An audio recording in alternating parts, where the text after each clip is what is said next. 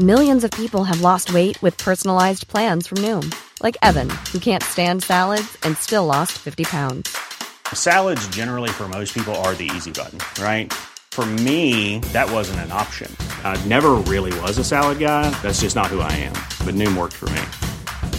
Get your personalized plan today at Noom.com.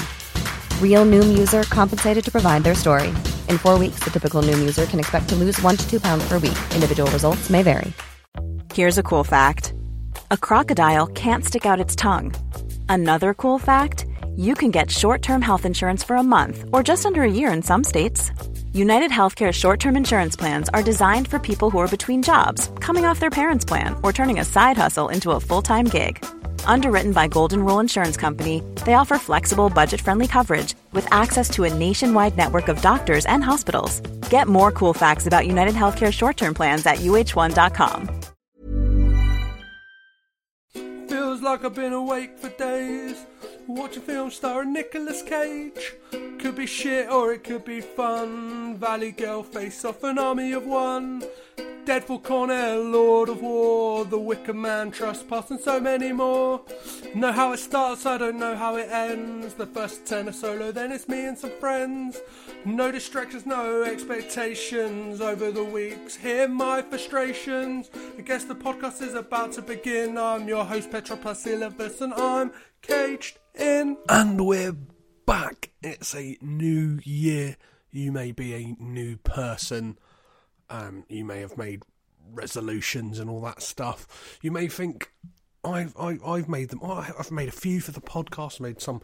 I don't really do them personally, but for the podcast, I've got a few which I will talk about. But it's a time also to look back at the year gone by, 2017. So in March of 2017, I set up upon this journey, which I guess if you're listening to this little bumper bonus episode, you fucking know about. And if you don't, what are you doing listening to this episode? Go on back to episode 1, which the sound quality is probably pretty shit. And my mic etiquette and just my general enthusiasm sounds pretty shit. I can look back on that now and go, yeah, I have definitely improved. Not in an arrogant way, but yeah, I've got better at doing this podcast. Like, sometimes it's very strange for me to just talk into a microphone on my own in my lounge. But I do it anyway, and that journey is to watch every single Nicolas Cage film from start to finish. Not knowing anything about them, going in if I can. Obviously, there's some films I've seen because I'm not a total Philistine, but there are some I have never even heard of. And because the man is a powerhouse of cinema who just says yes to every single film, there are films coming out constantly. I think just before the turn of the new year, I added about 12 films that are supposed to come out in the next year and a half. So it looks like this podcast will not be stopping any time soon. But whilst looking back, let's look back to the humble beginnings of the man we are talking about, Nicolas Cage. I feel like this is something we haven't talked about on this podcast, and maybe for me and maybe for you, the listener, to just maybe understand him a bit better. We're just going to have a little story of his early years. Cage was born in Long Beach, California, to August Coppola, a professor of literature, and Joy Vogelsang, a dancer and choreographer. He was raised in a Catholic family. His father was of Italian descent and his mother of German and Polish descent. His paternal grandparents were composer Carmine Coppola and actress Italia Pennino. And his paternal grandparents were immigrants of Bernala Basilica.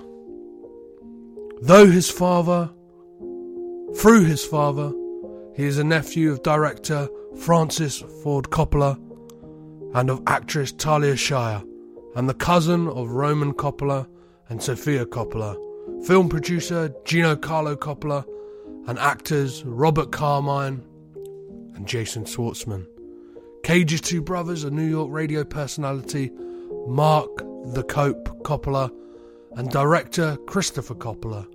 He attended Beverly Hills High School, which is known for its many alumni who became entertainers. He aspired to act at an early age and also attended UCLA School of Theatre, Film and Television. His first non-cinematic acting experience was in a school production of Golden Boy. He cites James Dean as a key inspiration of his career, saying, "I started acting because I wanted to be James Dean.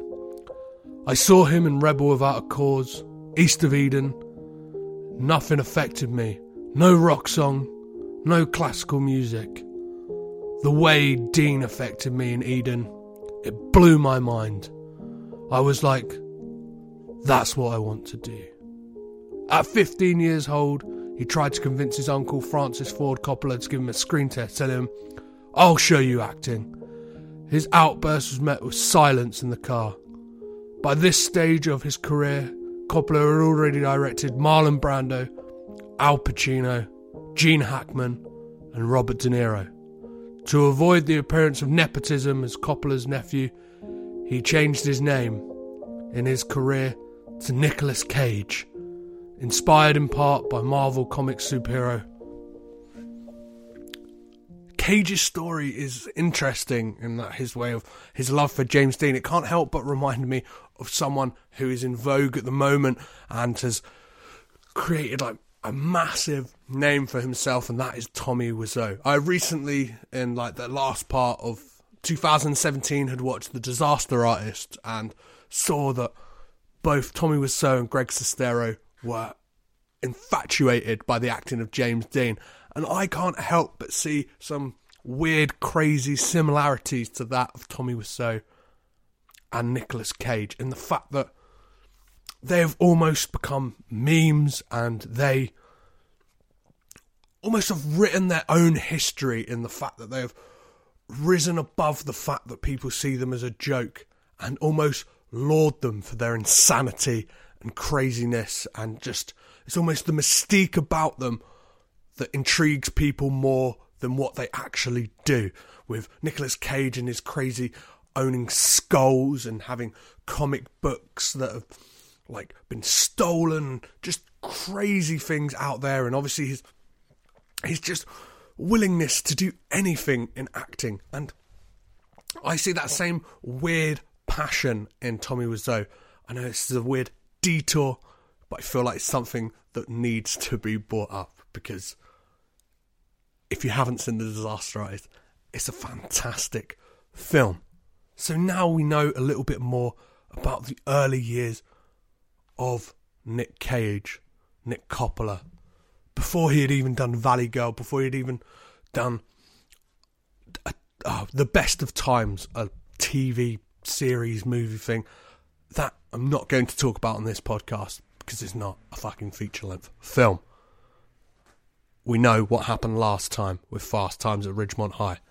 I'm not fucking doing it. There's something, I need to say to you guys, and that was, I've been so rude. I should have said, I hope you had a very happy Christmas and a good New Year. And let's move forward with what this new year is going to bring to us. So, a little roundup of what you have to come. Like, I should probably say, before like get into anything, obviously, I'm just releasing this little bonus episode for me to kind of like get the dust off the mic, kind of. I'm doing it now. I'm not really in it. Not really in the zone. Just trying to. That's why I thought I'd do this. Just like kind of grease up the wheels, get ready, get back to it, warm up the old vocal cords. I didn't want to just like blow my load on like just going straight in, because the next film we are going to talk about is a bit of a humdinger, and I have a very special guest for that one. A very crazy guy, a guy who has very differing opinions to me, but I thought that would be good. It's a guy called Perry. His surname doesn't really concern you at the moment, but will all become clear once that episode is out. And yeah, me and Perry will be talking about the Spike Jonze directed adaptation, a film in which Nicolas Cage, again, I believe, was nominated for an Oscar, which would have been his second Oscar as Best Actor. And this film is, it's a humdinger. It's fantastic. It is one of my favourite, not let alone Nicolas Cage films. This is up there as one of my favourite films. I just love the fact that how meta it is and how crazy it is, and just the crazy mind of Charlie Kaufman working on screen, not just through his writing, but literally you can see the way his mind works on screen, and it's great. I'm getting excited now just thinking about the prospect that I get to watch this film and obviously get to pick it apart with Perry, and we really get to chew it apart and really get down to the nitty-gritties of what that film is about. That will be followed by Matchstick Men. This is one that I know nothing about. I know Sam Rockwell's in it, and that is about it. I believe there may be a scene, just from seeing clips on the internet, that he may say, "Have you ever pissed blood?" Which, yeah, I know is quite a famous Nicolas Cage moment, but apart from that, I don't know what in context that is for. I have no fucking idea what to expect, and I'm looking forward to that. And then the next week will be followed by National Treasure, a film that made Nicolas Cage, in my eyes, a international treasure, not just a national treasure. So, lock up your declarations of independence, because I'm coming for it, not just Nicolas Cage. And then after that, Lord of War. Again, a film I know nothing about. It's kind of interesting that we're kind of going with a film I really know, film I have no fucking idea about, a film I really know, film I have no fucking idea about, which leads me on to the next film, which is The Weatherman. A film I have actually believed that I've seen, but cannot remember anything about it. I imagine whilst watching it, my memory will be jogged. I vaguely remember something about archery, and maybe that, Nicolas Cage's character has a penchant for that. So, that is what we have coming up. Obviously, we're not quite at the 40 mark yet, so once I've done 40 films in, I will be sure to do a IQ test, and we will see if I have digressed. Let's see if 2018 is the year of stupidity. Hopefully not. Hopefully I've got smarter, or I have managed to level out. And other things to expect this year, expect plenty of more bonus episodes and material and stuff like that. I hope that you all enjoyed the episode with Bob and Joe with the alternative commentary. I will be sure to do more of those. We have already discussed what we would potentially do for a second one. I may even get other guests involved, or maybe just those guys plus other people, to really just show you the mania of what we can create with a stupid podcast idea and other podcasters just getting blind fucking drunk and trying to make sense of the acting of Nicolas Cage. Expect bonus episodes about films that maybe Nicolas Cage had something to do with, but might not necessarily be an actor in. That's all I want to say on that. I've got something very special coming up, potentially this Sunday, because this Sunday, the 7th of January, marks the birthday of Nicolas Cage. So that's going to be a special day for all you Cagelings out there, all you Cage acolytes, all you people who are big fans of the man. He is going to be the ripe old age of, I don't know. I know it's 1964, and my maths skills aren't that great right now, so I can't be bothered to work out what that is. If you're there at home thinking, I know what it is, I'll work it out really quick because my maths are really good for you. Write it on a postcard and throw it in the sea, because I quite frankly don't give a shit. Or just write to me online, and again I'll just go, wicked mate, that's great. I'm glad you did better at maths than me, and your life's going great. I'm gonna leave it there. just thought I would kind of, again, grease up the wheels and get this ball rolling again. But be sure that next week, if not next Tuesday, this coming Sunday, expect to hear a new episode.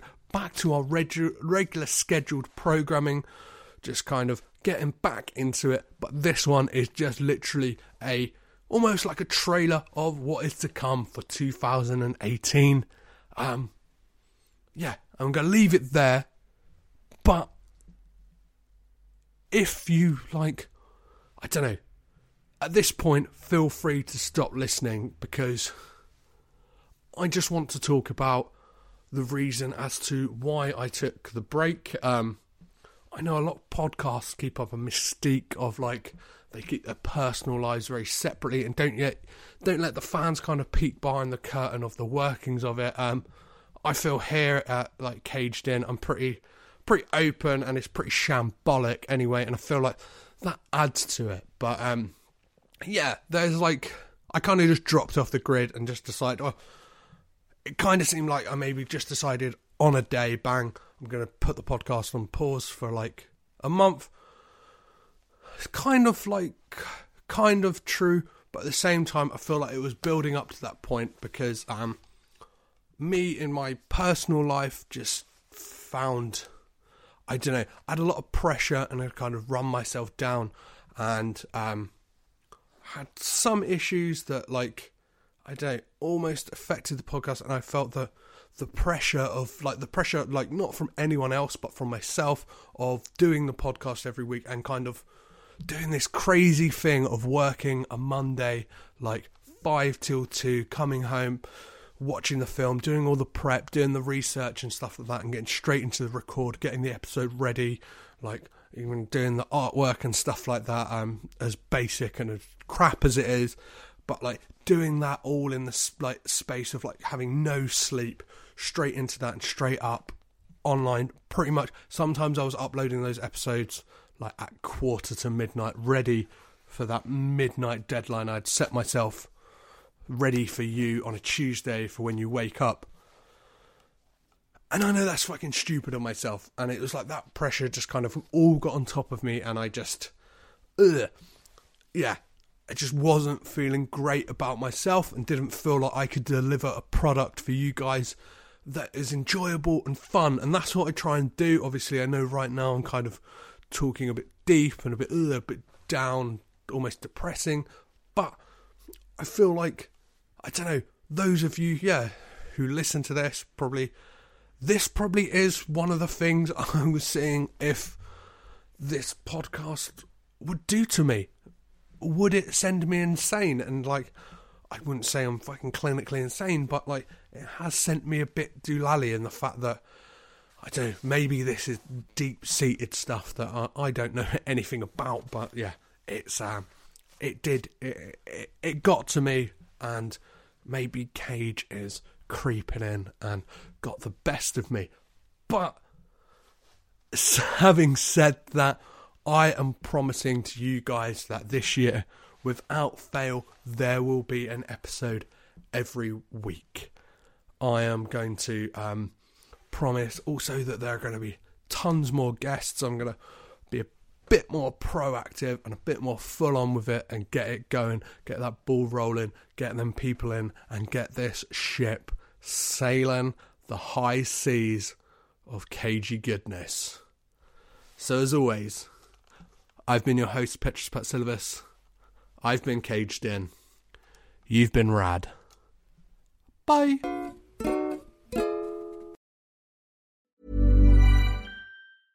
Selling a little or a lot? Shopify helps you do your thing however you cha-ching. Shopify is the global commerce platform that helps you sell at every stage of your business. From the launch your online shop stage to the first real-life store stage, all the way to the did we just hit a million orders stage. Shopify is there to help you grow. Shopify helps you turn browsers into buyers with the internet's best converting checkout. 36% better on average compared to other leading commerce platforms. Because businesses that grow, grow with Shopify. Get a $1 per month trial period at shopify.com/work. Shopify.com/work. Even when we're on a budget, we still deserve nice things. Quince is a place to scoop up stunning high-end goods for 50 to 80% less than similar brands. They have buttery soft cashmere sweaters starting at $50, luxurious Italian leather bags, and so much more. Plus, Quince only works with factories that use safe, ethical, and responsible manufacturing. Get the high-end goods you'll love without the high price tag with Quince. Go to quince.com/style for free shipping and 365-day returns. This podcast is presented by the Breadcrumbs Collective, home of the Pod Charles Cinecast, Caged In Coppola Connections, A Driptown Limerick, Maine, Franchised, and many more to come. Our shows are all presented ad-free and made possible by listeners like you. Please support our shows by subscribing, leaving ratings and reviews, and becoming patrons at patreon.com. If you'd like to learn more about Breadcrumbs, head over to breadcrumbscollective.com. Breadcrumbs. It's more than a podcast network. It's family.